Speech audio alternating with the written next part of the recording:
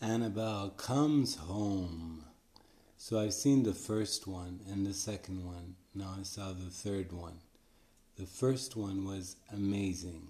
Great actors. The second one was okay. Third one, the trailer made it look amazing. It made it look wonderful. But when I saw the movie, I was very disappointed. It was very slow. I'm going to give out a little bit of information.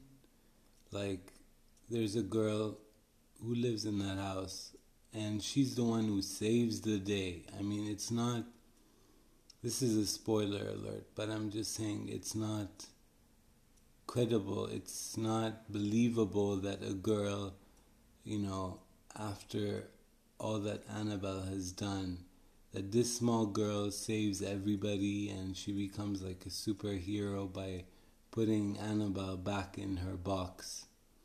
It's not believable, the way they made it.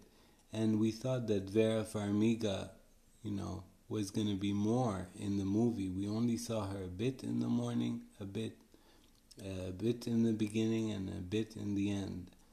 And she played in The Conjuring, and her daughter Taisa plays in American Horror Story. So I was really disappointed. I expected more, I expected something good. But the special effects were great. There's some spooky scenes that were good. But the ending was not that great. So that's it for now, and we'll be back after the break.